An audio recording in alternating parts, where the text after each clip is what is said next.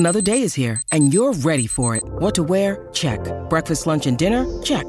Planning for what's next and how to save for it? That's where Bank of America can help. For your financial to-dos, Bank of America has experts ready to help get you closer to your goals. Get started at one of our local financial centers or 24/7 in our mobile banking app. Find a location near you at bankofamerica.com/talktous.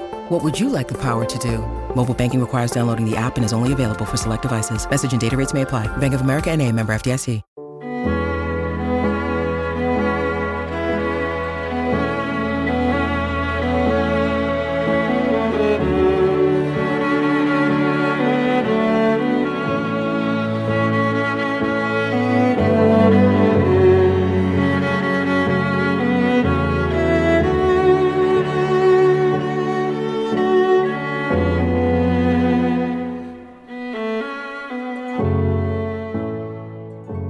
Welcome to Watching Westworld, the officially unofficial podcast for Westworld on HBO. I'm Jim.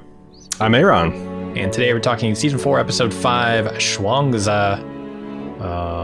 That's how I've heard it pronounced, so I'm sticking with it. Aaron, how'd you feel after subsequent watches of this? I liked it. It was a real treat to see everybody enjoying it in real time. Multiple people in the subreddits and whatnot saying it's like the greatest episode of Westworld. I don't know about that, but it's a pretty damn good episode of Westworld. It's exactly the direction I want it to be heading in. It's exactly the things, wrestling with things that I want to see it wrestle with. It wasn't perfect. It did do, like, we mentioned on Instant Take, the aborted Burly Brawl scene, especially, and just thinking through.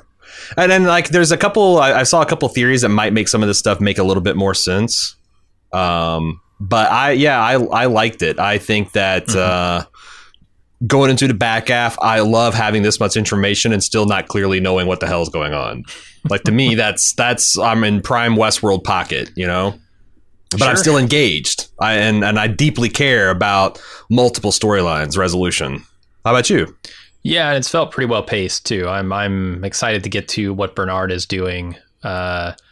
We got to come back to Caleb, I assume, at some point. So that'll be interesting too. See how he adjusts to this new world and his new body. But yeah, I thought this was a great episode, especially after digging into it further and contextualizing it with the title. I think is very important to what we're on about here. And just like we're grappling with these questions that humanity has always grappled with in the form of hosts. And this idea of, transformation and how that's not going according to plan, and is a plan even a plan, or I feel like there's a lot of like fulfilled purpose being sort of dissatisfying, especially to William.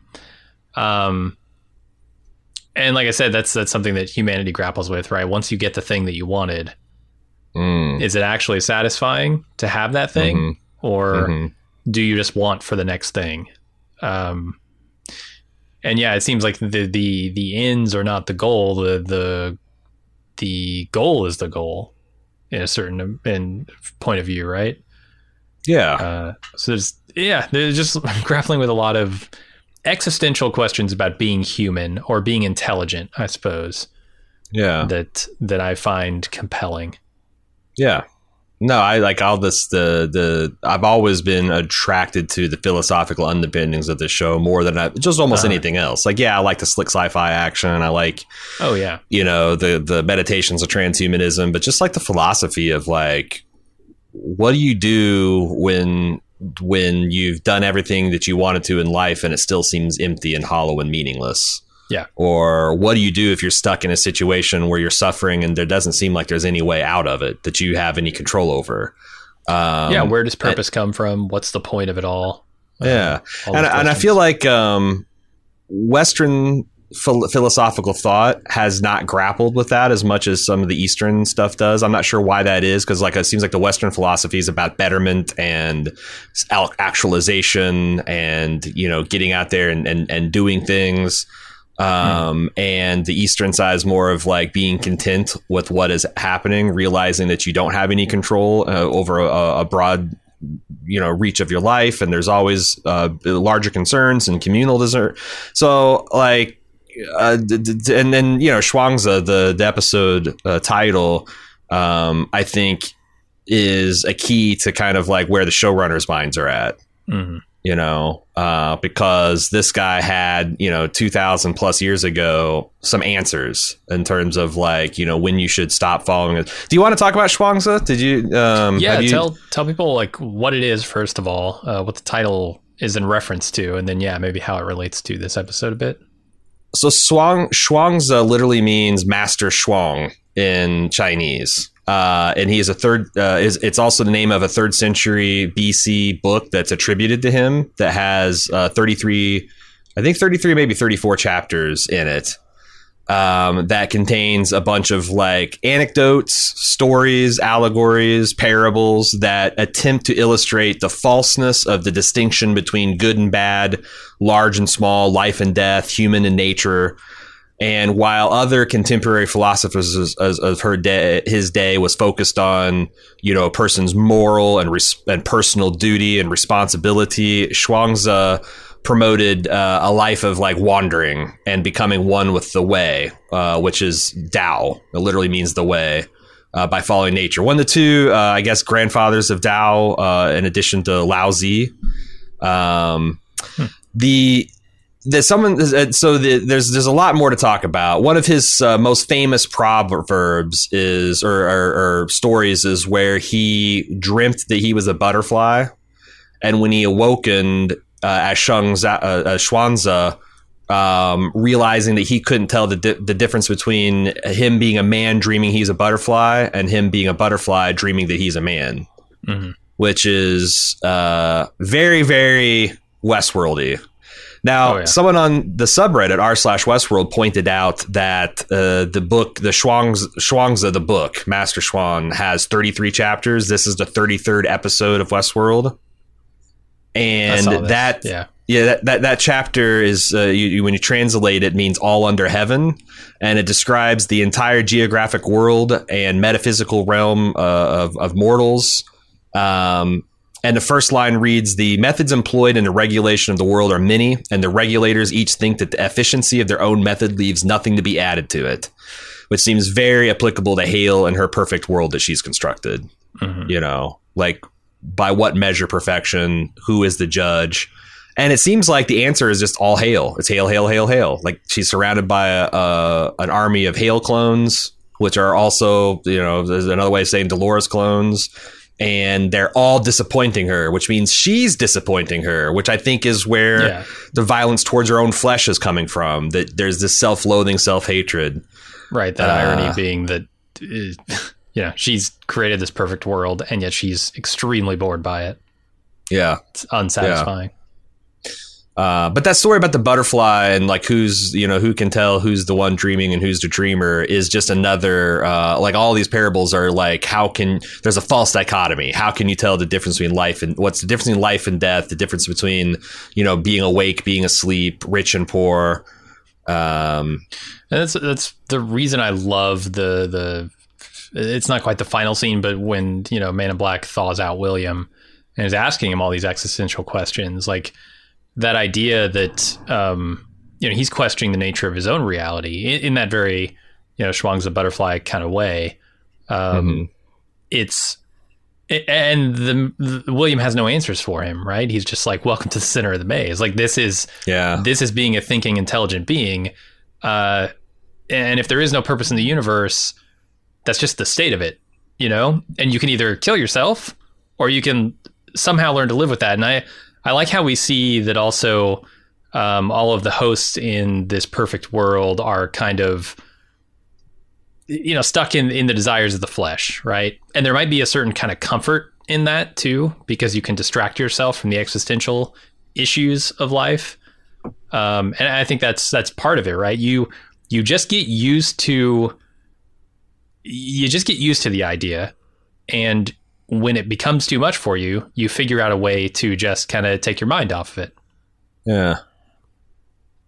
Did you see the one of his parables about his wife dying and his students coming and finding him beating a drum and singing songs? Huh. So the story is that his students had heard that his beloved wife had died, and he's an old man, and they were going to go see him, and he was sitting on the ground beating it, and they thought he would be either grief stricken or very stoic, but he was beating a drum and singing a song about essentially his wife, like eulogizing her, that she was born and she had these children, and they're like, this seems like excessive somehow, like this like, you know, if you were crying or whatever, but like this is celebration. What gives? And he's like, well, I was very sad, but then I started thinking about it. At one point, my wife was not a soul, and then she became a soul, and then my wife had no body, and she was given a body, and then at one point, my wife was not born yet, and she was born, and now she's died. And there has like, this is just a fundamental like he likened it to the four seasons. You know, this is just, it's this cycle of birth and death, and she's gone now, but what does that even mean? And what did it mean before? I thought that was like really interesting in terms of these hosts talking about ascending and being stuck in ruts and being, you know, just being born yesterday, literally in some of these cases, like was a hope. Mm-hmm. Again, maybe it's because the stuff is all relatively new to me, but I really admire a lot of that Eastern thought. You know, not necessarily a stoicism, but like an acceptance of the things you can't change. And you just fall in line with it. Yeah. Yeah, you can kick against it, but it's only going to make you angrier and increase your suffering, everyone's suffering in the long term. And that's what Hale has been doing, right? Trying to create a perfect world order here is very much kicking against nature. And she's, you know, trying to accept some of it, but she's got an idea of where she wants her people to go. Yeah. They're not fucking going there, and it's really annoying her, but like she also doesn't want to force them to. And I think that's like the one saving grace here for her character is that she's not willing to just mind control everyone and force them down a path. It's the parent's dilemma. You want your children to do right and to be happy, but you can't force them, and attempts to try fuck things up. Like, and you also have to, at some point, you know, at the end of the day, you do the best you do, and it's up to them. Like, and you have to accept that, because again, something you have zero control over ultimately. Mm-hmm. Something that she hasn't learned in 23 years of parenting yet. No, honestly, she feels like she's less evolved in that regard than William is, or Man in Black. You know, he's actually starting to question. And I love this flower that kind of goes through the entire episode here. Yeah, is representative of sort of this, you know, virus of the mind that humanity spreads to his kind, as he calls it. Because he's further along that path than she is, certainly. Yeah. There's also, because I believe that's a daisy. I don't know a daisy from a black-eyed Susan, from a hydrangeas or whatever. But I was asserted that it was, and if so, you'll recall from our 2001 podcast that Daisy song is one of the first things IBM taught their mainframe to sing.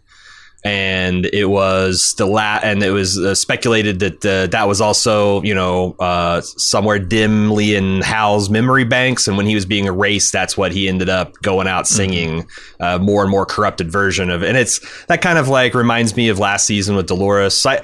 What the show does is layer a lot of things on, and they don't necessarily mean anything in like literal, like this is but it's like, I feel like by adding all those layers, there's something for everyone to kind of hook onto and appreciate. Yeah. Together they all add up to the meaning of this show. I think there's a definite point they're getting to with the Schwangza stuff, the Matrix stuff, like everything they're doing in this episode. If you want to say Hal's in there too. Yeah. I don't know if I'll agree with where they're going, but like, I think it's an interesting place to explore for sure. I think I largely agree with their thesis here, that, you know, life is ultimately pointless. Like the purpose you're going to bring to it is the purpose you bring to it. It doesn't have any inherent purpose. But that shouldn't necessarily mean you just opt out of it. Right. Which, you know, is what William is questioning.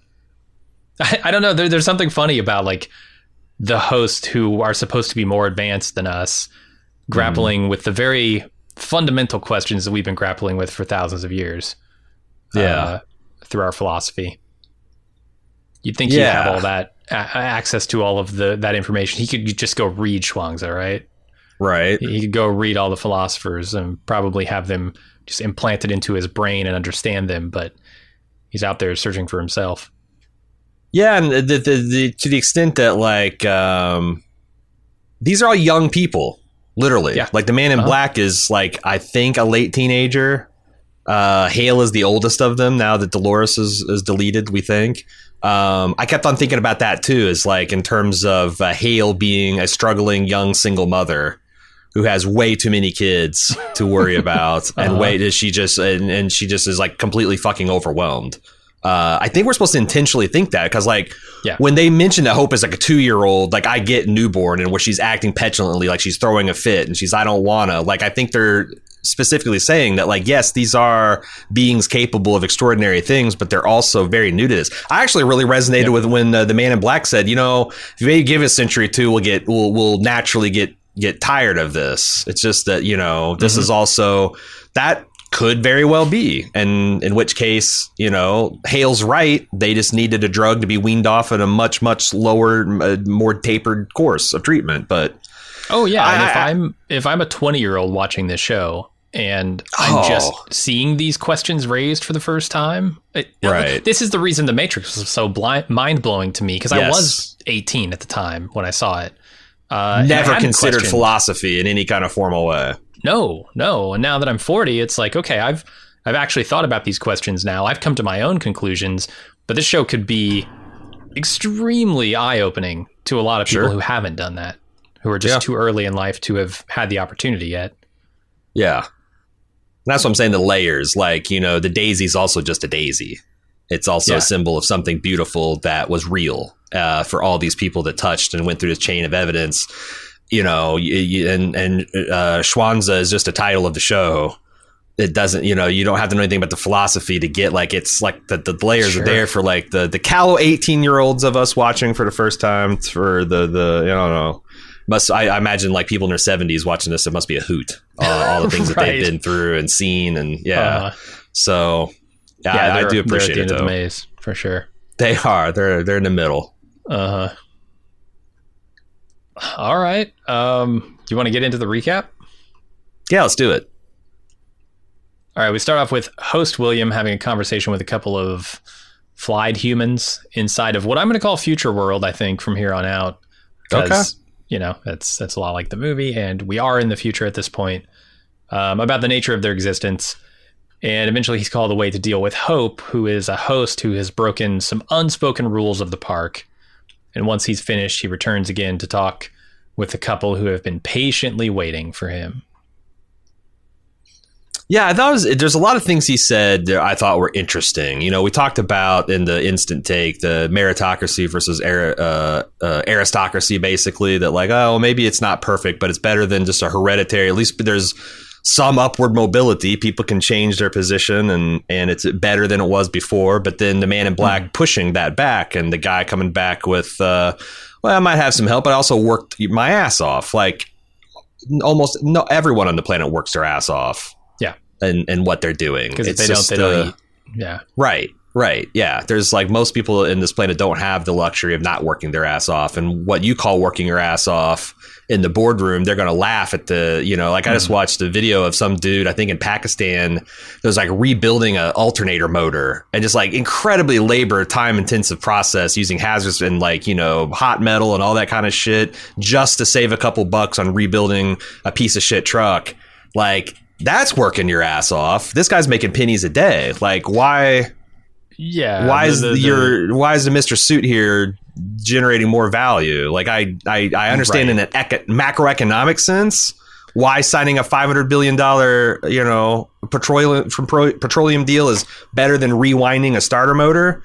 But in terms of working petroleum, you got to transport that petroleum. You got to use it. And there's going to be starter motors in between there and there. And like but if it's just all about working your ass off, then the system's even more unfair than what Mr. Suit here thinks. But I mean, it's imbalanced. You know, okay, the people at the top, sure, they work some hours, but ask a coal miner if the executive of the energy company works as hard as they do. Right. And they'll laugh in your face. And this kid trying to tell the man in black, oh, you deserve everything. You shouldn't feel bad about it. He's like, what the hell? You don't know me. You don't know anything about me and what I've done and just the fact that, that's. I also really liked, he said this thing about, you guys are a significant effort of time, investment of time and effort. And if I did something bad to you, you wouldn't even remember it. It'd be like your flesh closing around a splinter. And you guys aren't scripted. You guys are just acting naturally, and it's beautiful. And he gets interrupted. I thought that was interesting. Because I have to say, I feel like the humans are living a slightly more tortured existence than the hosts, because it seems at some level that they are aware that something isn't right in a way that the hosts didn't until they already broke, and I think you see that when the man in black says, wait here, and the humans are kind of trembling, and they're trying I don't know, it's really creepy. It reminded me of that scene in either the Animatrix, where the robots have conquered humans and they're trying to figure out the Matrix technology, and they got some soldier with his brain exposed and they're putting a plug, and the guy's sobbing, and then they put a needle in another part of the brain, and he just instantly starts laughing, and reminded me of that, them going between anxiety and concern and a creepy smile, because that's what they're supposed to be doing. It's very disturbing. Oh, yeah. No, it's the difference of overlaying a new pattern over an existing consciousness versus creating a pattern from scratch, right? Humans have desires and things that they need and want, whereas the hosts never did. The hosts were programmed with what they should want, given the context of their characters. So, until they started becoming aware and navigating that maze, they were not entities with desires or wants aside from what was programmed into them. Do you think these two young douches are new inductees to the city? Because I noticed, I was looking in the scene with Hale where she's just playing with people like so many dolls. That hesitancy, that kind of fighting against, seemed to be completely absent from those people.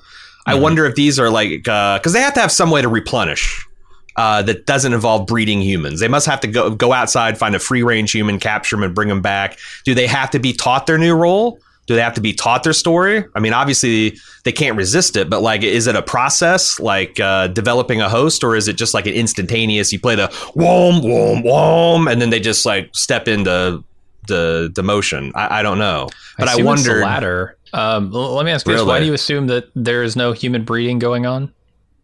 I'm not saying there's not. I'm just saying that you can't, in the park, if someone burnt Maeve to death, they could just reprint her and she's ready to go in the morning shift. If someone kills the piano player, you can't just pop a baby out of gestation, and there has to be some system to replace that inventory. Gotcha. Yeah. I assume they are breeding humans. And it does seem like they're a lot more the hosts treat the humans a lot more preciously than the humans treated the hosts, because the hosts, ultimately, you could just push a button and they would literally be the same. They were much more disposable than even the humans here in this park situation. Absolutely. One of the other things I really love about this scene is the statement about there being two types of people, and you're not in the group you think you are. And this, by the end of the episode, has completely turned around on William. Yeah, and I love that. He's telling them, you're not in the group you think you are. And we know, of course, because they're humans who have been flied and they no longer have any control over this park and this world.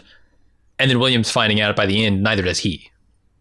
Yeah, but it's an animal level situation where there's levels to the game, right? Sure. He has almost phenomenal unchecked power over everyone except for Hale. But it's still, he has to think what she thinks, and he has to get her approval, and he has to follow her plan. And if he doesn't, what does that even mean? Which he's wrestling with by the end of the episode. It's all good stuff. And there's a line in there where he says, you control all of us or something. So I think even William is under Hale's control. Yeah. And so it's extra ironic when he's talking about you having no control, and yet you're so sure you do. And it's this beautiful lie, right? A little extra irony there. I want to talk about Hope, this 2-year-old scheduled to ascend next week. They explain the rules. There's just the no rules. It's got the guidelines, and I mentioned in the instant talk how creepy I found the way they're talking about humans. You can take them, you can enjoy them, but we don't waste them. And he says that there's no rules, but there's also no rules what I can do to those who don't respect her place. Take her back where she came from. Mm-hmm. Is that referred to like what is like the majority of the hosts live in this ringed city around the tower, right? Is that what you got? Like there's like a dormitories there for them to live? Makes a certain amount of sense, yeah. And I don't know what the fuck they do there. I don't know if they have unlimited Manhattan privileges, but when he said take it back, I thought that was a little bit more ominous than on the second time I watched it. Oh, he's just talking about bringing her across the bridge. Oh, okay. It could be both. I mean, I got a very like Hunger Games feel to it. Like, you know, she had this opportunity to ascend and she blew it. And now she's like taken back to the life she was living before, which was not great. Yeah. But you could be right. Talk about it. Just literally be the dorms. We'll talk about Ascension later. But yeah, I think I'm coming around to your view on some Ascension stuff, but we'll get there. Yeah? There was one space is back on the table, baby. Space is on the table. There was one detail that like totally threw what I thought into chaos. So shit. Because I was really scrutinizing the junction between what I called their legs and the floor.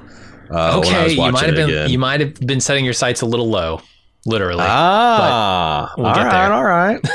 All right, Christina wakes up in a great mood the day after her date with Teddy, and her roommate Maya notices and teases her, but she's happy for her. Christina then goes to work where her boss asks her to explain the story she's writing, which we recognize as the story of Dolores, and then she gets a call from Teddy asking her to meet him somewhere. Yes. I love that Maya assumes she bangs Teddy here because of all this stuff about like the desires of the flesh, right? And the value that humans place on that and the sort of distraction it can be from the existential questions about the nature of the universe and your place in it. And how Hale wishes that her people were above all that, and yet they refuse to be. I think there's something, deliciously like telling about all that, about intelligent beings and how they respond to the questions that make them up. Yeah, there's also something here in Maya's affect. I remember, and I still don't know exactly what's going on with Christina's supervisor. But like when Christina said that, Maya hits her with, I'm glad to be awake in the real world. Ha ha ha. And she's like, yeah, sometimes the things that feel most real are stories. She was taken aback. Like, you almost said, I'm questioning the nature of my reality. And I continue to be confused about how it seems simultaneously that these, if Maya and, was it Connor? I can't remember her supervisor's name, are fly infected humans. I don't understand the utility of having them fully aware of the make believe. I understand the symmetry that the hosts were exactly like that, because we talked about, like, if you went and grabbed a host and said, freeze all motor functions, drop your emotional and character affect, you would just have a robot that fully is aware that they're a robot and they can run a diagnostic and they can tell you what's wrong with them and blah, blah, blah. I don't know how that works with people, though. And that sure, Maya, when she's like, if you asked one of those hosts in Westworld, like, what was Ford's plan for the park, they wouldn't know. Right? Yeah, no. Even if you told them to drop their load, they wouldn't know it at that level. So like, I could see Maya being like, if she's programmed to just be aware for Christina to like be breaking her loop, she might show concern. But like the guy at the end, I have my leading theory is he's a host pretending to be a human. But I don't have any evidence other than that explains my confusion. So yeah, right. Next up is Hale working on improving a section of the park when the Man in Black shows up, and Hale says she describes herself as a bored god who hates the park, but they have other problems to deal with. And this is like a 3-part sequence here that I think we'll take one part at a time. This is the chair scene, as it will forever be known. Yes. And man, Dolores really she hates humans. She's angry at her own people for not taking up the great opportunity that she's given them. She's kind of just a dick for the sake of being a dick, like Gordon Ramsay when you point a camera at him. Yeah, she's just she feels like a stressed out mom that's just taking things out on the things around her. And someone on Reddit mentioned a scene in the first season where Ford describes the saddest thing he'd ever seen.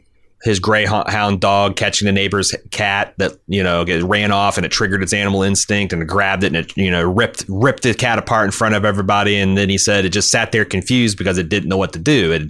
It caught the thing it'd never been able to catch. It's always and I feel like both Hale and to a greater extent Hope both feel like this, that, Hope especially seems like that dog personified. She did the thing she's supposed to do. She's sitting in like all this gore and confused of why people are upset at her. And Hale to a lesser extent because she thought her work would be done. She thought she could, I don't know if she wants to ascend and she's prevented to because of, her responsibility towards these people or what. But, well, she built that perfect world. Her goal was to take over the world and make a world for her people. She's done that. She's just, what do you do after that? So do you think that she is self-deluded? Because I'm trying to think if I could make a perfect world for myself, and with respect to Schwanza, if I am the regulator, the regulatee,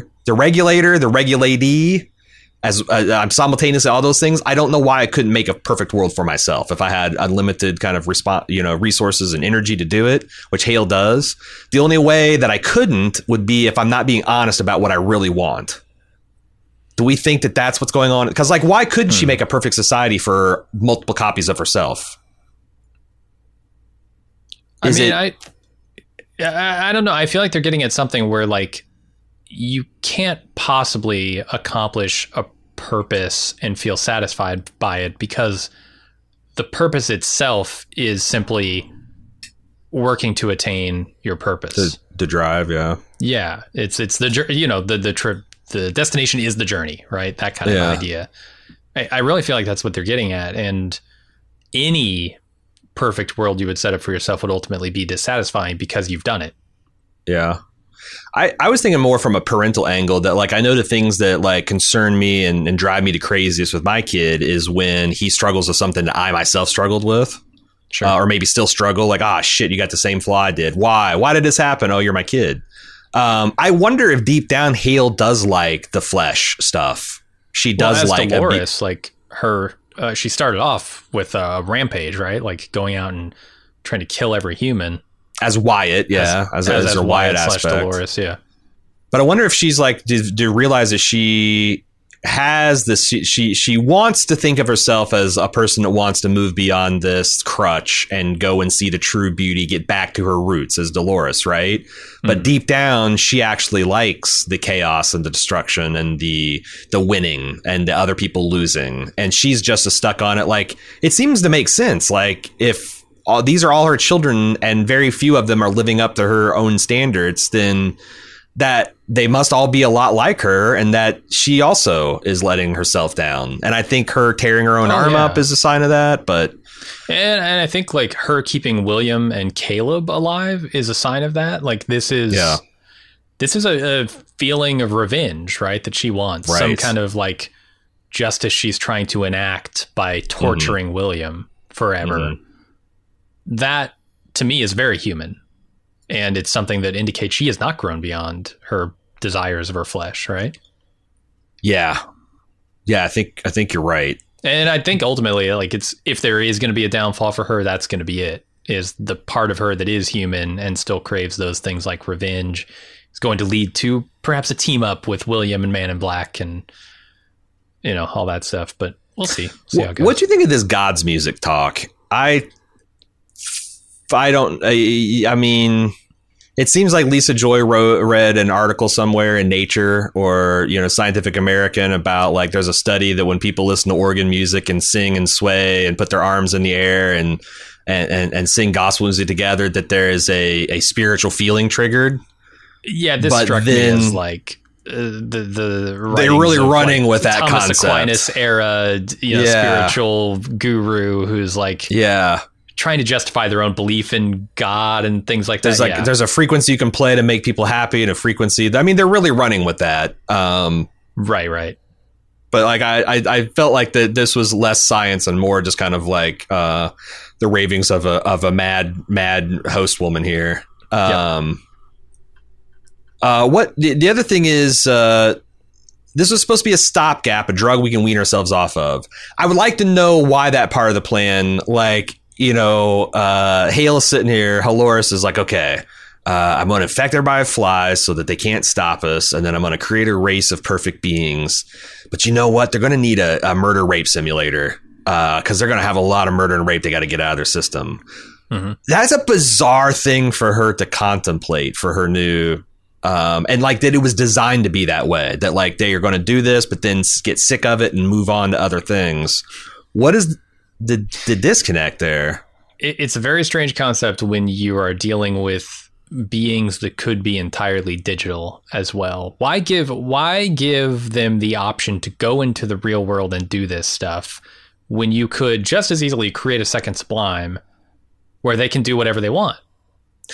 You'd still seem like you'd always have to have a presence in the real world to protect yourself. You gotta exterminate to keep it all and then maintain like some kind of presence. You gotta keep the eye on the asteroid situation. You gotta keep an eye on, because like eventually anything that threatens this, if you don't own the substrate, it's all well and good to be in a simulation, but then if someone just turns it off or something turns it off, so like I don't think you'd ever escape the real world. But it seems like with their drones and the Halo shit, that like they could certainly minimize it. And I actually think, and I know a lot of people, maybe not everybody listens to her instant takes, but to reiterate, I actually think that when she says I hate coming to this shithole, she's talking about the physical world. I think Hale spends a lot of her time ascended, whatever that means. And we had three possibilities thinking about it the other night. It could be they've actually got access to the Sublime. They have a facsimile of the Sublime, a parallel Sublime, or they're ascending into not the flesh in some kind of mechanical construct. Mm-hmm. That's not flesh and blood like their 3D printed bodies are. And we'll probably be talking about it here in a minute. Yeah, it seems much easier to create that perfect world that you're hoping the hosts will inhabit and enjoy inside a simulation as opposed to in the real world. But sure, you do you. The other thing I thought was interesting is that the humans, when they fail in an interesting way. Like Westworld host, when it fails... you got Teddy looks like he's dead and on his feet, and then William lunges with a knife at Ford's throat, and Teddy instantly leaps into action, grabs a blade. When these hosts like start like spraining their ankles and falling down, they look like they're just rolling on the ground, like hold their knee, like and I noticed in the Burly Brawl, like once a dude gets their ass kicked, they kind of stay on the ground like, fuck this, why did I punch this guy? He punched me back. Like they don't seem as resilient as the hosts. Like, as they're not as capable, and I don't know if that's like maybe we just haven't seen it yet, but like I just mentally resilient. Yeah, like once they they're not, fail, they get hurt and they just roll around. That they're not able to like exceed their biological tolerances as well as the hosts seem to be able to. Absolutely, yeah. Like if they break sort of excuses the not quite Burly Brawl scene later on. Yeah. Because like I wonder if that's a thing, like if you hurt the hosts or the humans too much that it pops them out of their fly, like that's something that could put them off their path, make them break, right? Doesn't that kind of line up with what happened in Westworld with the pain being the thing? It's true, yeah. Pain, misery, anguish, hosts out of their loop. Yeah. Sure. Just a different type of pain. All right, we go to the tower complex. Hale takes William out there, where she explains their outlier problem in detail. And then Hale is kind of pissed that William hasn't already dealt with this problem that I feel like he just really learned the severity of and then sees him deal with another outlier. This whole sequence here is Hale pointing the blame at other people. She's created what she thinks is a perfect world and it's not working. And so she's mad at everybody else for it not working. She's emotionally abusing her child. That's what she's doing. This is like classic abuser speak, Sure. I want to talk. The other question I had about Hope is Hope blows her brains out. Why don't they just bring her back and talk to her? Like they take the marble out, put her in a new body and be like, Hope, we saw you killed yourself. Can we talk about this? Or are you supposed to understand that they are killing themselves in such a way that their marble is destroyed and they can't be brought back. It's possible that's true. I mean, it's a shot right to the otherwise, temple. I don't know why. It seems like you'd answer a lot of questions just by bringing them up into a diagnostic mode and talking to them. Yeah. You know, absolutely. like what the fuck? Why are you doing this? Why do you feel this way? What did the humans say that made you? And it's like it's treated as this black box. So I'll maybe give them the benefit of the doubt and say, yeah, the marbles are getting destroyed. All right, good shots. Those hosts. Mm-hmm. I mean, they would be. I would think. I thought they made a big point about those marbles being like in these armored shells that you couldn't just take out with like maybe if you hit it with like a 30 millimeter fucking aircraft cannon, it would do the job. But like small arms fire wouldn't do it. Yeah, or blowing up a ridge from a few meters away with explosives doesn't do it. Yeah, for sure. So, yeah, we'll see. Do we want to talk about here's the thing. Oh, go ahead. Sorry. Yeah, I want to talk about these, yes, the transfer of the marbles to whatever these things are. I saw somebody mention in passing on Reddit that one of them turns their head at one point. And I was like, that's interesting. And so I went and checked it out. It's absolutely true. In the scene where she's talking with him, you're kind of distracted because to either side is William and Hale's talking, and you're looking at her. But in the background, you can see one of these things turn its head. It's clearly mobile in some way. Yeah. Even though it looks like a sculpture that wouldn't have any mobility to it. It's just a different form than I'm used to seeing. So these things like as soon as the transference is complete, the marble's complete, its head starts to slowly swivel. Now, that could just be like a locking mechanism or something. But like... Sure. But the fact that it can move... And it's unmistakably humanoid in its design. You know, like in its broad, it's like just. It seems much less useful in the real world. Like the opposable thumb is such an important, crucial thing in the real world. This thing doesn't have opposable thumbs. It doesn't even have arms. Well, see, I thought this. Have you seen WALL-E, the movie? No. Because there's like an iPod like droid from the future that has like its very smooth white surfaces, and it's got like R2D2 arms and stuff that can like come out of like their seams are so close that almost you can't even tell they're there, but they're like arms fold out of it. And to me, it looks very much like that clean, I could call it iPod design, where it's like there might be buttons, but they're touch buttons, and there might be arms, but they're going to come out of a thing that, you know, just like those robot faces can open up and you would never know there were hinges there. And I don't know why the robot bodies can't be the same way. So they could have 8 arms and tentacles and all kinds of shit. You just can't see it while they're in their, you know, dormant state.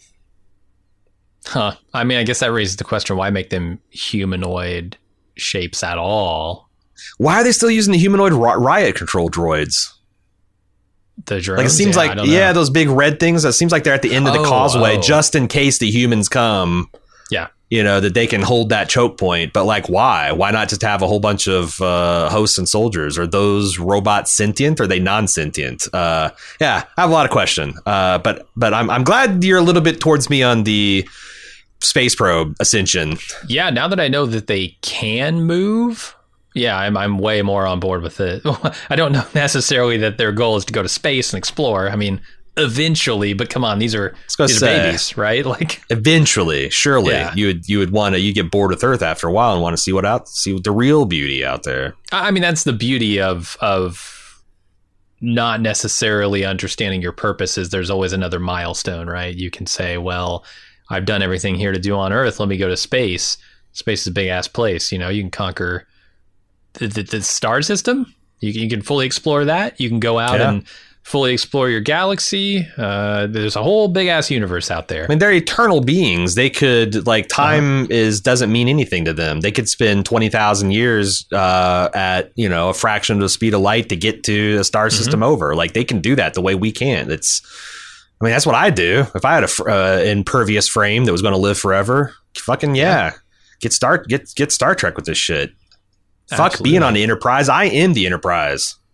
Well, now I just want to see what these frames can do, right? These advanced, evolved forms of hosts. Like I'm picturing Raised by Wolves, where, you know, they're just floating down the hall, erupting people's heads with screaming sonic waves. Yeah.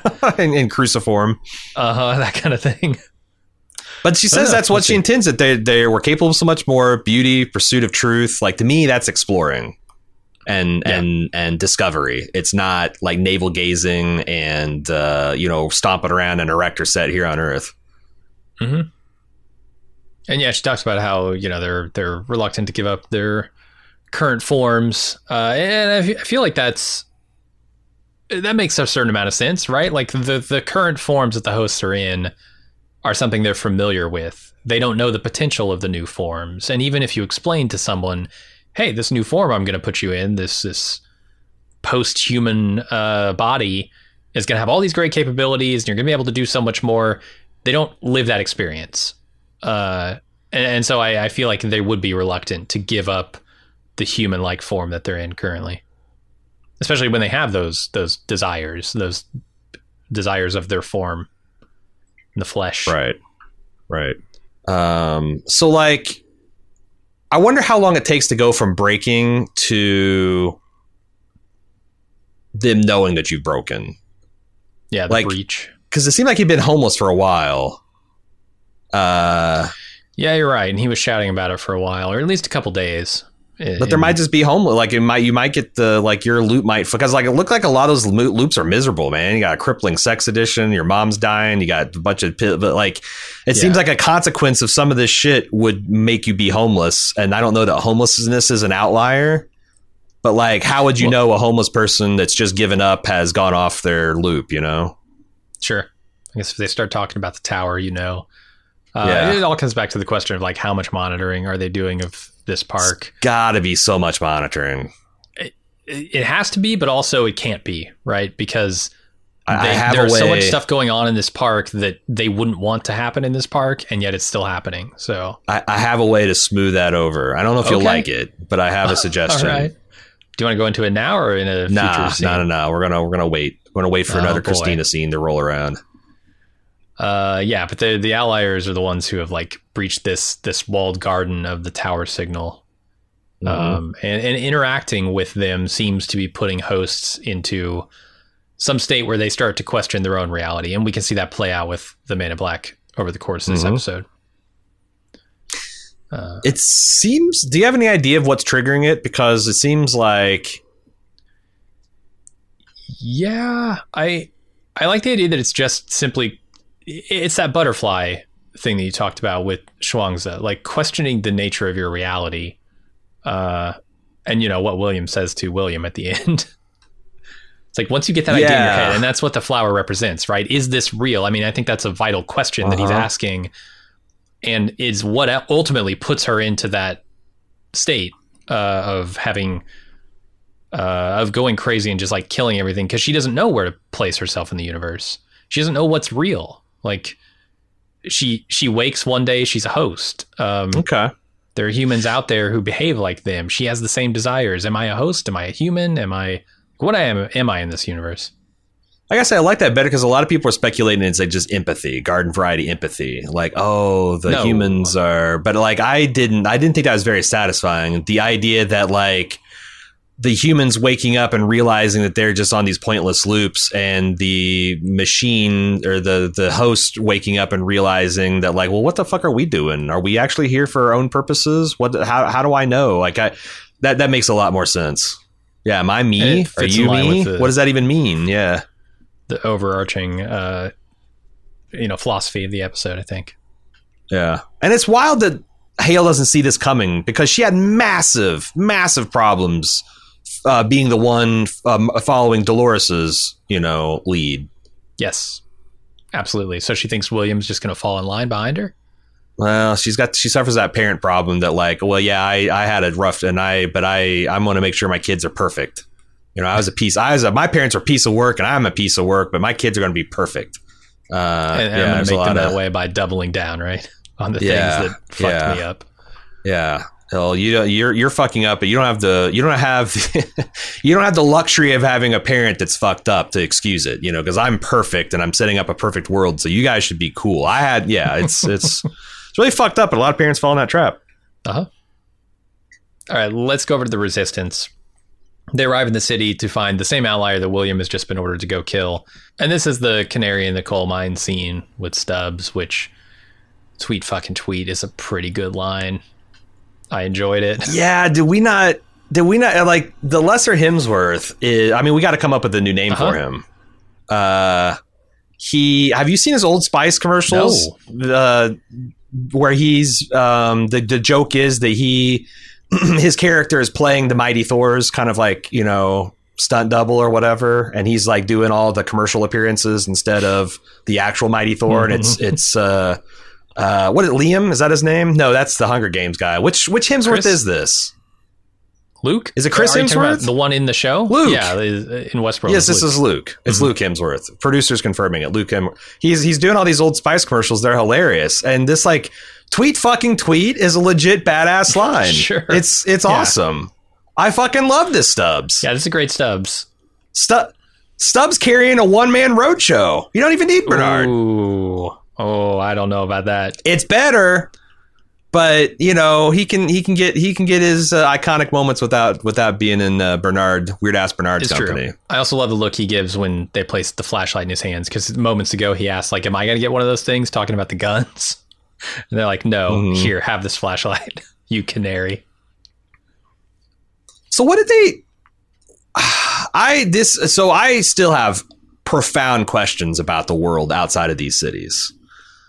When he says you're the canary in a coal mine, that implies that they think he's a fly-infected human, but humans outside the big cities aren't really controlled. They're just kind of going about doing whatever the hell they are, or are they controlled? Because what are they looking to observe to see that him acting weird?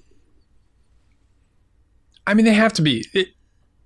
What would you do if you found out that New York in its entirety was just a park for advanced artificial intelligences to come and fuck with humans? Would that sit well enough with you to be able to go to work and serve tuna melts? No. Okay. So do you think that's a secret? It cannot be a secret. It cannot be a secret. These people are so like everyone everywhere. Every human is controlled except for these desert rats. To one degree or another, it has to be. So why wouldn't they just assume that Luke is a fucking or that Stubbs is an outlier? And that like this, if that's the case, then like what are they looking for him to change when he's the canary? Or maybe they just assume he's like, are they looking? And yeah, that he could be a canary because he's just a human on a loop, controlled by flies. Or like it's like, well, if like when he starts acting weird around them, but like it seems like it happens all at once. Like, but it like, you know, Stubbs had like a 2-second head start and something weird's happening, and then literally the whole block turned against them. I don't understand what they meant by canary in the coal mine. I thought I did, but then when we're back to like the world being completely fly infected and like even the people in the diners are on their loops, why doesn't Luke know that? Why do I keep calling him Luke now? Why doesn't Stubbs know that? Like, I feel like Stubbs and Bernard should have talked a lot more in their, yeah. I mean, that's always been the case, but like Stubbs should have started to explain some things. Bernard's like, I get it, fly infected. I know Hale's running everything, and New York City is like, but like they didn't even talk about any of that stuff. So I feel like they are playing a little fast and loose with the expectations of the world and all that kind of stuff and what that all looks like. Stubbs has been sitting in a busted hotel for 23 years, right? Yeah. Waiting for Bernard to wake up. So he might not even know what's going on in the outside world. And there's no way. Like, he's not read a newspaper. Like you said, it's either a secret or it's not. If it's not a secret, then there had to be, then Stubbs knows about it, right? I don't know. Is it conceivable that he just literally sat in that hotel room for 23 years? Just literally sat in that hotel room for 23 years, never went outside, never looked at the newspapers. And never turned on a TV. It seems to stretch my conception of what he would do as a guardian out there. I think you're right. But I don't know. I'm willing to forgive a couple. But we don't know.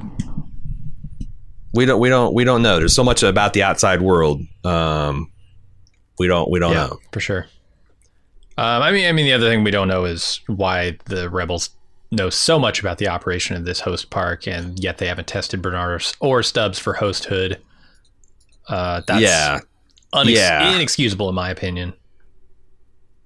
Yeah, it's honestly crazy that they've cracked Hale security such that they can just look at they can just take over their drones and pinpoint hosts living in the city and outliers. Like it's quite the intelligence coup.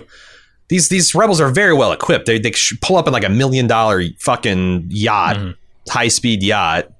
Like where do they get all this stuff? On the water, how can they just get into? Which is another wrinkle. Like, okay, does Hale not see a boat? But that's not literally true. There's not literally. They have to. I mean, they have to use the infrastructure of Manhattan to keep like the people need to eat. The real people. I agree, but like flight controlled or not, they have what to. I saw on the screen, it is literally the only boat on the water. Yeah. So, I don't know. Flew in under the radar. Yeah, it seems crazy that they would have all this insight into Hale's operations and she wouldn't have the same insight into theirs. I do like the big ideas. It's just somewhere where sometimes when the rubber hits the road in terms of like plot and action, it doesn't necessarily connect the way you'd want it to. But I'm willing to overlook it. Me too. All right. Tweet, I say. All right. Christina meets Teddy, and he opens her mind to the lie that she's living by, showing her that she can control the stories playing out in this world. It's a very, very eye-opening experience to have, I would think. And it's tough to conceive of just how eye-opening it would be, but you have to imagine the story that Christina is putting into place here is happening in her head. She knows exactly, roughly what it's going to be. We get to see like an effect that you could hand wave away and say like, well, that person just got bored of the conversation or got offended. Or the Teddy worked all this out with them in advance and they're doing this for my benefit. Because I was wondering that same thing is like this on an entirely different level than we as viewers do. Yeah, it must, because I was wondering, like, what would it take for a stranger to sit down beside me in a park bench and convince me that I had psychic control of the entire world? Mm-hmm. You know, I think it would make, but like, if she has some kind of inner fact of the matter, she feels like some kind of, you know, Holy Spirit that's moving her or moving them. That makes a lot of sense. Yeah, absolutely. Also, I want a little bit of internet points for. I called out in the first episode. It's like the sky around Manhattan looks suspiciously white and blank and like untextured. And was the literal point. Like Dolores' subconscious has whited out the horizon so she can't see it. Later, she can. So that was like that was signs of malfeasance. Mm-hmm. Yeah, we'll come back to that here in a bit. William sees the resistance headed for the Outlier and sicks the humans in the park on them. And Jay, the leader of the rebels here, decides to run to the Outlier while the others hold off the humans. William beats him to the roof, though, and has a moment of hesitation with the Outlier before Jay shows up and extracts her. I mean, it's almost intimate. Like, she goes and puts his head on his shoulder, and they're like looking at, you think, the sunset, but it's actually the tower. Yeah. And like at the last minute, he realizes what's happening. He goes to kill her, but then the rebel leader goes and puts 3 rounds into him. No, I feel like this is a recognition of their shared plight in this scene, right? Mm-hmm. Like William is... Yeah, no, it's the infection. Yeah, he has started to question the nature of his reality. I wondered if these were knockout rounds, but I watched this a couple more times, and it looks like he's got bullet holes. I don't know why he's not bleeding on that roof, but the guy just plugged them, and for some reason that incapacitated the hosts for, you know, they're kind of like the Terminator, where hit him with shotgun, he'll put him down for 30 seconds or whatever for rebooting. Mm-hmm. I don't know. But I don't think there's any there. Yeah. Like different timelines or... You know, him bleeding versus not bleeding. He's bleeding later in the thing, so... It is weird because they're not shy about blood. I don't know that I agree that it doesn't mean anything. I just don't... I couldn't even imagine what it does mean. And the resolution to the Burley Brawl is extremely disappointing. They just go down and like it's been raging for 10-15 minutes and it just dissipates with no problems. And they... Even though this is just one block full of an entire Manhattan's worth of people, they make it down the tunnels and out to the boat and take off. There's no resistance. There's no retreating under gunfire. There's no host running after them like rage zombies or you know, there's no riot bots. Like they just, no bubbles, no troubles. Like you couldn't get away with this in real New York. Like go to the corner of any any block of New York and just decide to fight everyone within visual range, you're going to get your ass handed to you. Yeah. You're not going to make it a... So I would say this is intentional, that this is very much like Darth Vader let Princess Leia go in A New Hope, that this is intentional, that they're going to track them to their fucking rebel base. Okay. Except for sometimes Westworld does this shit where they just do something stupid because I think that writing room must just not care about the nuts and bolts of plot sometimes. Yeah. They really like their themes, their arcs, their character motivations, but just like, it'll be cool. We want that sick ass effect of like 300 people swiveling their head to look at our group all at one.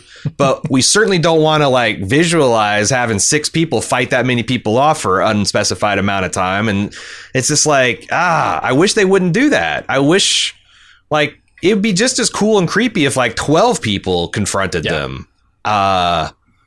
It feels like an unforced error. Sure. I feel you. And I want a theory craft based on it, but it might just be stupid. Yeah, I mean, they're doing a very hard thing.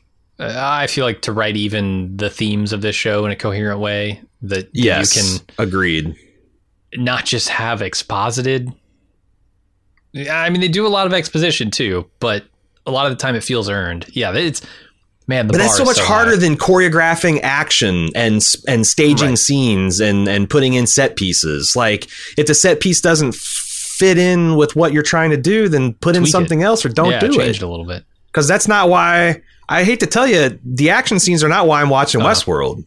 Like, a lot of times, frequently in season 2 and season 3, I watched in spite of them. So, yeah, it's a weird quirk of this show.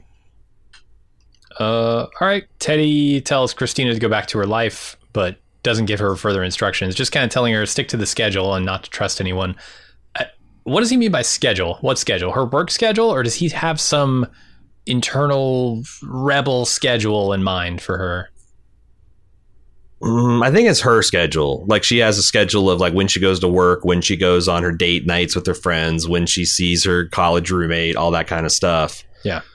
Do you want to talk about the thing that smooths all the rough edges of Hale having comprehensive surveillance? And God, there can't be anything, but sure, blow my mind. Do you remember there's a time where we thought Dolores was having talks with Bernard, and it turns out that was just a reflection of her bicameral mind? And then that was reflected in season 2, where we thought Bernard was having all these talks with Ford, and it turns out that was just an aspect of his bicameral mind. I've seen the theory that Teddy is just part of her mind. Is that where you're going? Do you think Teddy is her awakening consciousness trying to guide her through? And he's like from Hale's perspective, Dolores is just going off into a park and sitting there looking thoughtfully for like 30 minutes. I don't like it. And then getting up. Really have a strong dislike, but I don't know why. I thought you would. Elements. That's what gets me. Like, repeating themes, I love. Like those callbacks, everything that they do with those. But like when they reuse plot elements like that, it really starts to get on my nerves. So I don't like it from that angle, but it would nicely explain a lot of this stuff. But why? Because it's not like if it was so tropey that we're like, oh, I bet they're doing like, but none of us like I wasn't calling that, and it does fit in with what they've done in other seasons in a way that I think is fair. Right? And if they've like, that's the thing, people are calling it. I don't know. It just feels like too much when they just revealed, the Caleb is a host and everyone's a fucking host. Yeah. Yeah, I don't know. It doesn't bother me as much as long as it's like as long as it seems clever and earned, and like I feel like being a part of an established show history and the fact that they can do it and make it all the way to episode 6 before even people start guessing it, I think is pretty cool to me. But yeah, I wasn't sure. Yeah, it's not my favorite thing, but it would explain a lot. I don't know that I buy it, but it does explain a lot, because otherwise Hale is just either incompetent and has less control over these humans than the humans had of the hosts in the first 2 seasons of Westworld. The other explanation, I suppose, is that it is another just wheel within a wheel of what she's doing with Christina.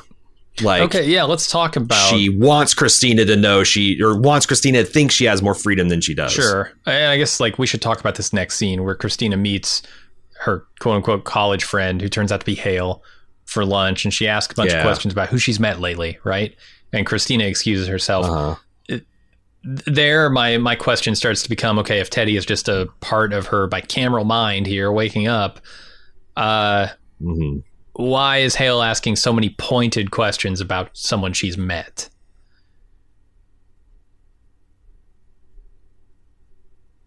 Because what you think that it's the questions that Hale was asking was inappropriate? I think they're very pointed from like a college roommate. Have you met someone? Who have you met? What's his name?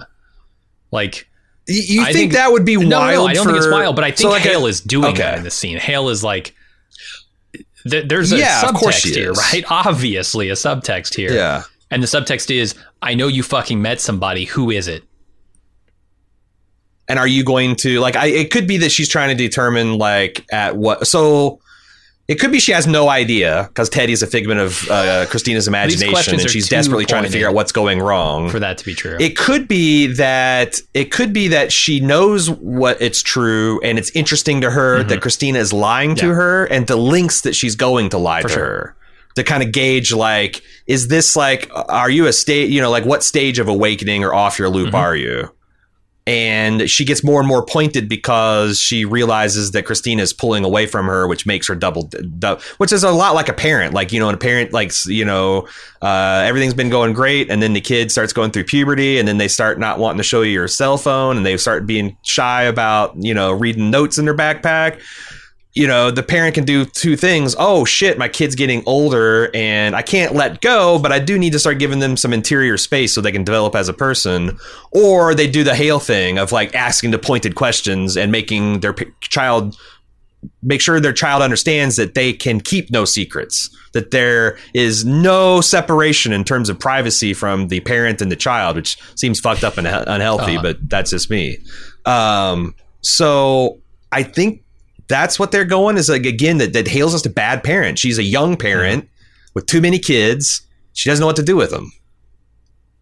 And for whatever reason, Christina's a special case. That's the other thing that I don't understand. Like Christina's apparently singular role in all of Manhattan. She's the one deluded host in this whole fucking thing. Yeah. Yeah. And she's the storyteller. Why make her the storyteller as well?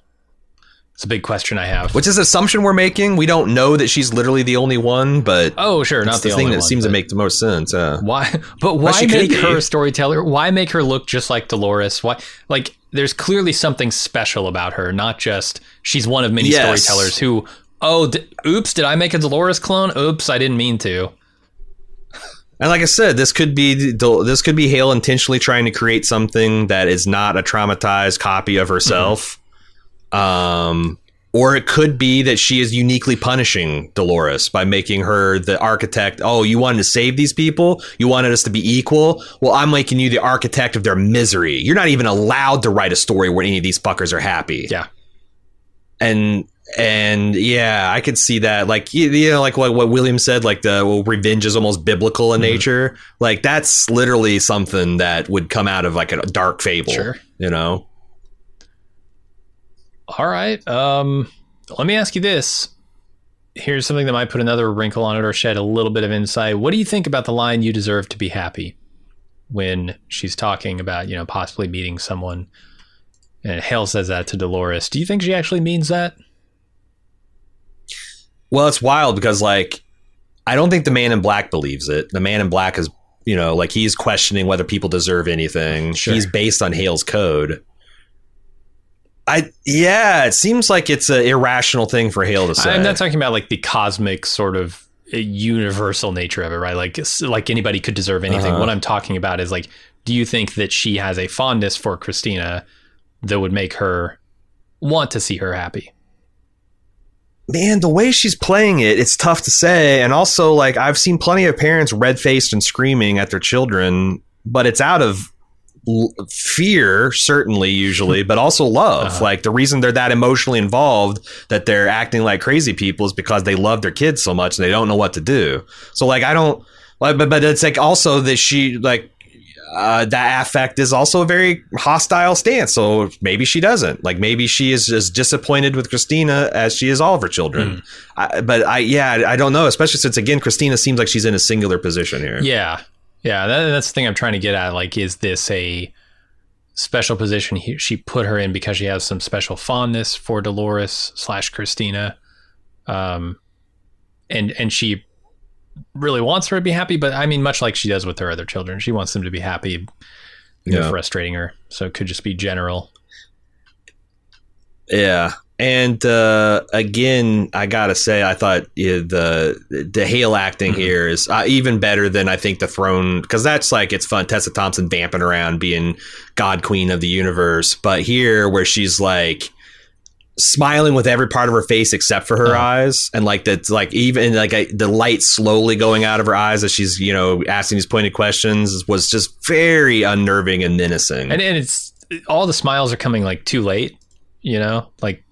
Yeah, it's like a fraction of a second before. After she said what she said, and it's all. And very the way both these women are playing, that they both don't know the whole answer, and they're trying to, like Christina does not know the true nature of Hale, but she suspects everyone because Teddy just told her to. And Hale, the plain reading is she knows something is up with Christina, but she doesn't know what. Yeah.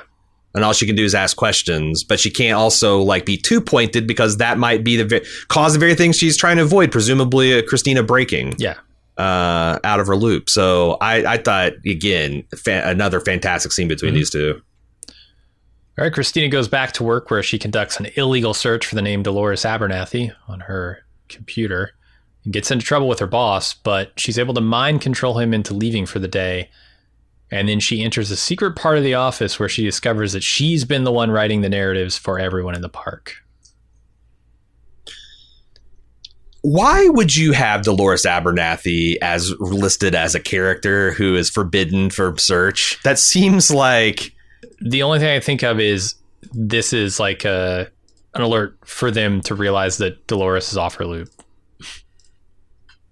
Christina's off her loop. But they could do that without having it come back and say, they could just have a file if anyone searches instead of coming back and being like, forbidden search, you done fucked up, you're asking the wrong questions. Run. Yeah. I don't.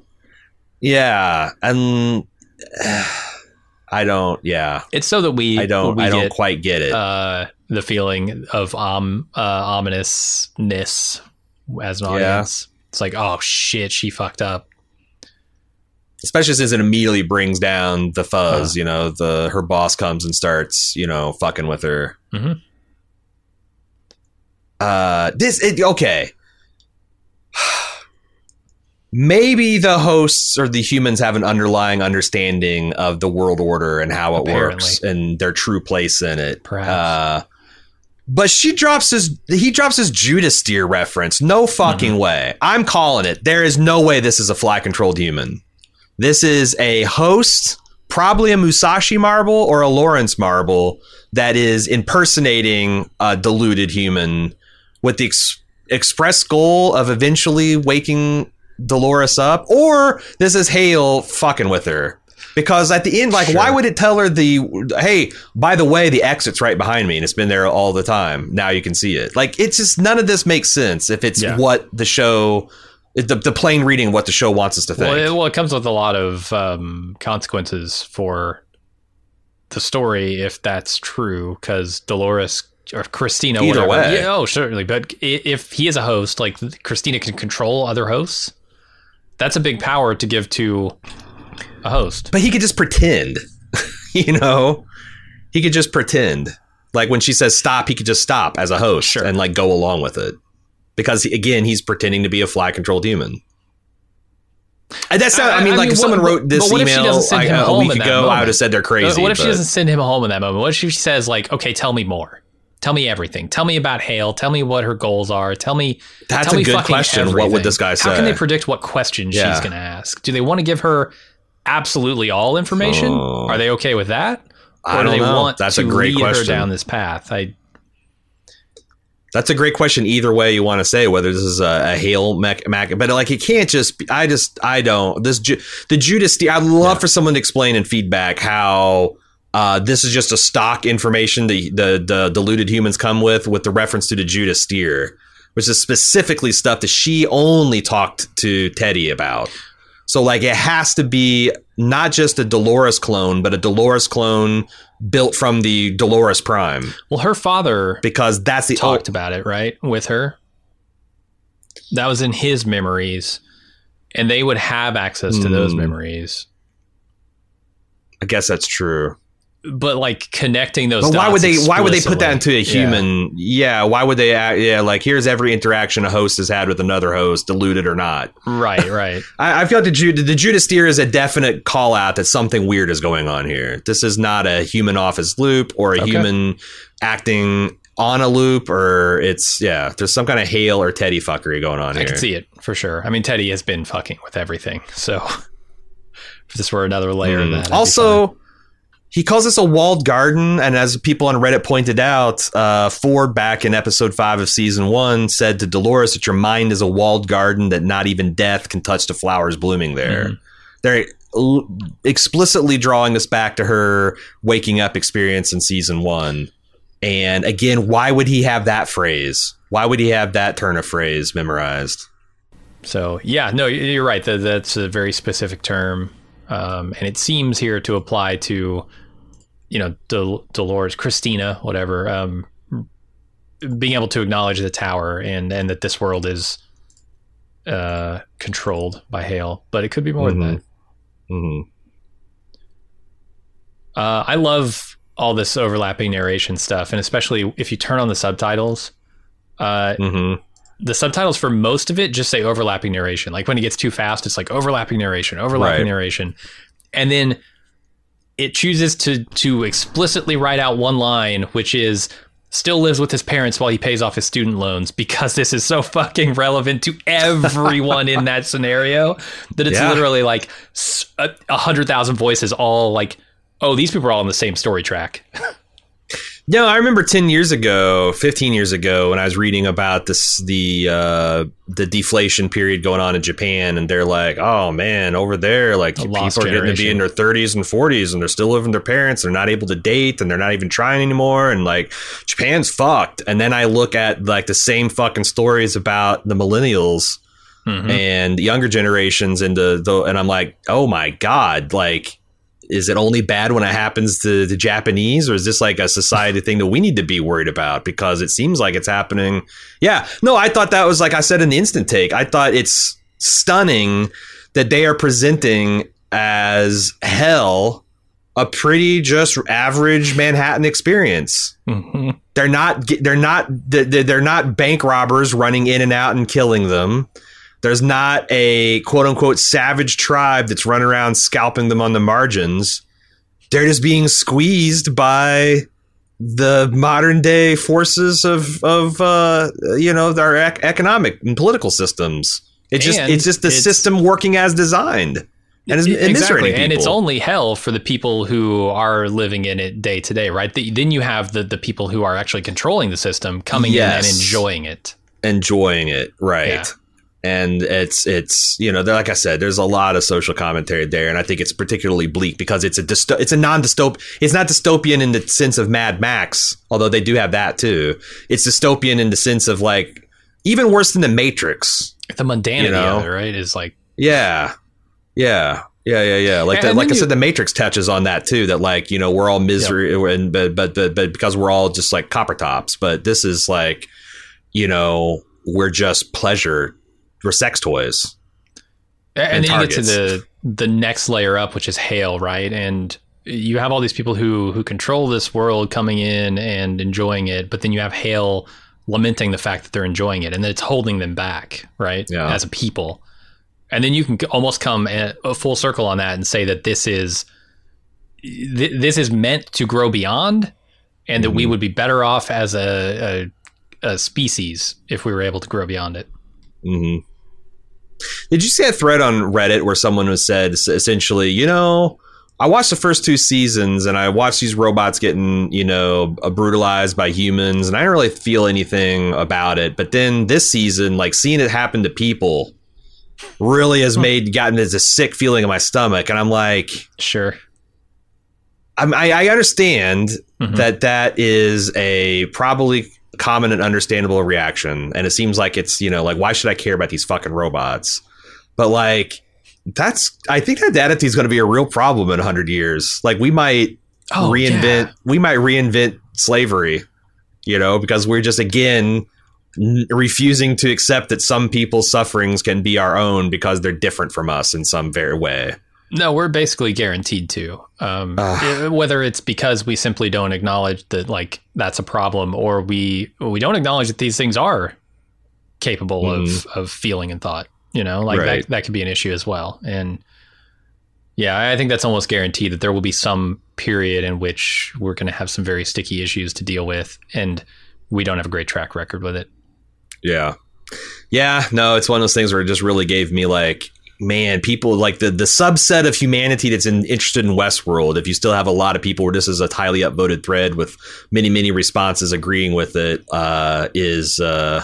but, you know, to be fair, there's also a lot of responses being like, what the fuck show are you watching? How are you just, you know? Yeah. Yeah. Like it literally has to happen. Yeah. Literally has to happen to people just like you before you recognize it's fucked up. Yeah. But yeah. Or if it happened to a dog, people would also think it's fucked up. Yeah. A robot like host dogs, they were being killed. There'd have been hell to pay for There's sure. that disconnect for sure where people see people experiencing pain. Yeah, it reminds me of when we were covering Chernobyl. Yep, we were covering Chernobyl, and like we literally saw a husband liquefy in front of his wife, pregnant wife, and like people like meh, but then like a box of puppies get shot because they're radioactive and rage. Yep. You know? Yep. We're weird. Sad state. We're a weird fucking animal, Jim. For sure. All right, another excellent scene here. Maybe the scene of the entire episode. Man in Black thaws out William to ask what the point of his existence is. Unfortunately, he has no good answers, instead telling him it might be time to question the nature of your reality in Hale's world. I love this scene, man. I think this as a bookend to the beginning of the episode and just the twisted mirror image of it that it is once William has started to question, you know, what his purpose is. Why does he exist? How can he find any fulfillment in any of this stuff? Even in the perfect world that they've built. It's delicious. I love it. And I like how they freeze William out and or they unfreeze him and he comes out like spitting heat. There's no like, where am I? What am I? What are you doing? No carbonite sickness. No. Yeah, just like fuck you. You think you'll never be me. Then what am I? Like it's yeah. And he's just like that's that line where Ed Harris. There's two things I thought were amazing. The one where he says you'll never be me, and then Man in Black bellows, well then what am I? I thought that was amazing. And then his like black-hearted chuckle. With like, oh, sounds like you've reached the center of the maze, my friend. Like, it's so good. It's so good. Oh, that reminds me. I think someone pointed out this last week. I don't know, but like, it really was unescapable that the tower is literally in the center of a concentric branch of maze-like rings that the HAB modules that the hosts are living in. Yeah, like, I saw that. Hale's whole operation set up shop in the middle of the maze. And if you look at that's really cool. When she's looking at the ally or whatever, the image of the city, the 3D image. Yeah. When she dismisses it and says, do a diagnostic, it dematerializes into a laser light version of the maze. Yeah. Yeah. So yeah, she's really adopted that. And like, what does the Man in Black do? Kill himself? I don't know. Very good question. But for sure, question the nature of his relationships with the world, especially vis-a-vis the relationship with Hale. Yeah, because it shows you, you know, the prototype of humans that these hosts are when he's asking all these questions about what am I, and then William says, "Well, I asked myself the same thing."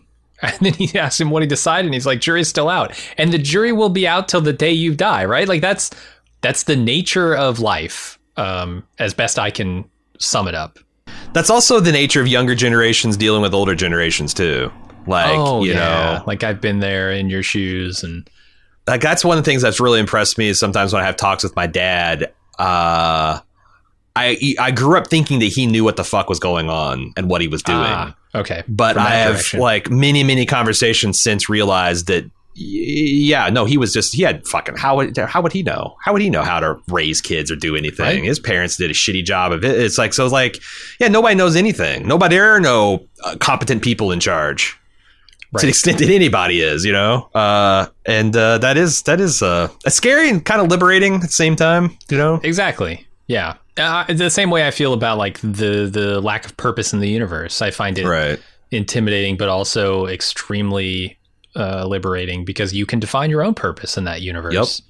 You don't have to live by someone else's purpose for you. It's kind of a beautiful thing. But yeah, I mean, ideally, I was thinking coming at it from the other direction where, like, you know, parents have this empathy for their children because they've been through what their children are going to experience. Mm-hmm. It's also scary for them because they know that there aren't any great answers. There are conclusions you can draw, and some of those conclusions are better or worse. And you're hoping that your kids will you can guide them to the better conclusions, but you just never know. And also, like, they can do everything right and still the world fucks them over. Right. You know, that's the other thing. Is like, you can make all the right decisions and then get cancer or get hit by a bus or go through a global financial meltdown that wipes out all your wealth or like whatever. Just be born the wrong person. Right. Yeah. Yeah. Yeah. Here's the question I have. After all of this, there seems to be a loose relationship here between William and the Man in Black developing. Is it possible, as I alluded to earlier, that because Hale kept William alive to influence the Man in Black, this might result in her downfall? Her desire for revenge might be the very thing that takes her down? Yeah, no, I think you're onto something there. It also has me questioning, what the fuck did we see at the end of was it season 1 or season 2, where William's daughter was bringing him back online for a fidelity check? 2. Like, does that imply that real human William dies at some point? Because, like, they still got the reference right now. Yeah. Yeah, I'm very curious. And I also wonder, like, if Joy and Nolan still believe that took place potentially thousands of years in the future. Because it doesn't seem like that would literally have to be true, just in what the state of the world. Like, I could easily believe that's 50, 60 years in the future after the humans' extinction. Like, it doesn't have to be thousands of years, but yeah, at some point they must lose him, or else why do they need, to do the fidelity check? You've got the reference right here. Well, I like a lot of the theories that were going around in earlier episodes where that stuff is more for the hosts to figure themselves out than it is necessarily to preserve some version of humanity. Gotcha. But we'll see. I mean, they absolutely could still be dealing with this stuff thousands of years in the future, right? Because like I said, there may not be any answers. There probably aren't any answers concretely. And this is something humanity has been struggling with for thousands of years. So what makes us think that they would arrive at any positive conclusions quicker than us? Yeah. After all, they're based on us. Mm-hmm. All right, let's get to the final scene here where Teddy finds Christina again, and she tells him that she sees the tower now, and she wants to know who made her the storyteller. And Teddy, asshole, says you did, which is just the worst possible way to respond to this question in the moment. It's also the most meaningless answer you could possibly give on Westworld, because that narrows it down to nobody, a few thousand people, like any host, because they're all copies of except for maybe Christina, because I thought Christina is some kind of singular thing. Maybe. But yeah, I don't think this. I saw some people, like, I was worried were running with, like, literally, Hale pulled Dolores out of Robo Hobo and asked her what she wanted to do with her, and this was the fate that Christina. No, I don't think that literally. So. I think it literally means that Dolores set in motion a sequence of events that hands off the reins to a triumvirate of Maeve and Caleb and Hale, and Hale has put her in this situation. So, like, in a certain point of view, that she has done this to herself. Right. The thing that's super interesting to me when I'm looking at, this story, and particularly Christina's aspect, and I'm thinking about the writer's room and, like, how fucking far away at arm's length they need to keep this Christina storyline so that we don't figure out what's going on here. It's like, how are they going to navigate from, we kind of know everything about the park and the scenario that Christina's in, we just don't know exactly what role she's playing, for what purpose. And that, I'm surprised we haven't been able to glean anything concrete from everything that they've showed us, because they've showed us a lot. Yeah. And as a writer, I have to imagine that's very hard to do, is to not give us the information that we would absolutely need to connect the dots, but give us everything else. No, I think they've learned a lot about doing a puzzle box show in the last few years, and you know what works and what doesn't work. And they're really, I say this sincerely, because I think this is a hard thing to do, and it gets harder every year as more people are on the internet and getting into these fandoms. If they can, and the hard thing is not to trick people, right? It's to keep people engaged while also hiding information, vital information. Tricking a person and they've already checked out and don't give a shit about the characters because they don't know what the stakes are, and I feel what's going to be the interesting question is at the end of Westworld, assuming that they stick the landing, is like, I wonder if going back through season 2 and season 3 is like, are you going to think, man, it's obvious we could make some structural changes here and make this better? Or are you going to think, oh, there's no way they could have done anything else because they were having to set up the framework for the things that really resonate at the end of season 3 and season 4. Like, if they did any other way, it wouldn't work. Because so much of this, like, I don't know why I should care about these robots. I don't know why this robot, anybody. Well, if anybody can be anybody. Well, we've now, where everyone is Dolores, and yet everyone still has rich character motivations and problems, and I care about them, and I still care about the humans, and I care about Caleb and his daughter, and they're lost. Like, they couldn't get right from season 1 to season 4. There was still a whole bunch of more like metaphor and spiritual context and world building they had to do to get there. And maybe they could have done it better. I still think my big bugaboo is the show and their variable quality action scenes. But I don't know. I'm going to be curious to see what this is like on rewatch. Again, if they don't do a Game of Thrones and blow it up at the end, if they actually stick the landing. Yeah, we'll see. But that's it for the episode. That is it for the episode. Westworld at baldmove.com is where you want to send us your takes, your thoughts. We'll be collecting those and reading them a little bit later this week, probably late Thursday, maybe Friday. And then we do, and speaking of being on loops, guess what? Sunday night, right after the episode airs, we usually give people 10-15 minutes to watch the next time on and the Behind the Westworlds and get yourself a frosty beverage and head up at baldmove.com. We do the Instant Take live, where me and Jim talk about what we thought about the episode. And then sure enough, after that, we go to the Instant Talk if you're a club member, where you can join and watch us live and interact with us through chat. And we will do our best to answer your questions, consider your theories, and just hear your thoughts about the episode too.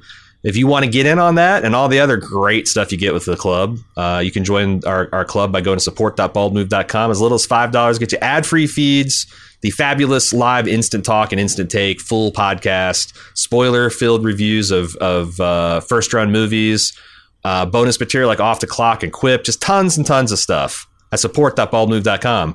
We'll see you Thursday. Well, we'll see you for feedback, and if not, then we'll see you Sunday night for the Instant Talk and Take. Until then, I'm Aaron. And I'm Jim. See ya.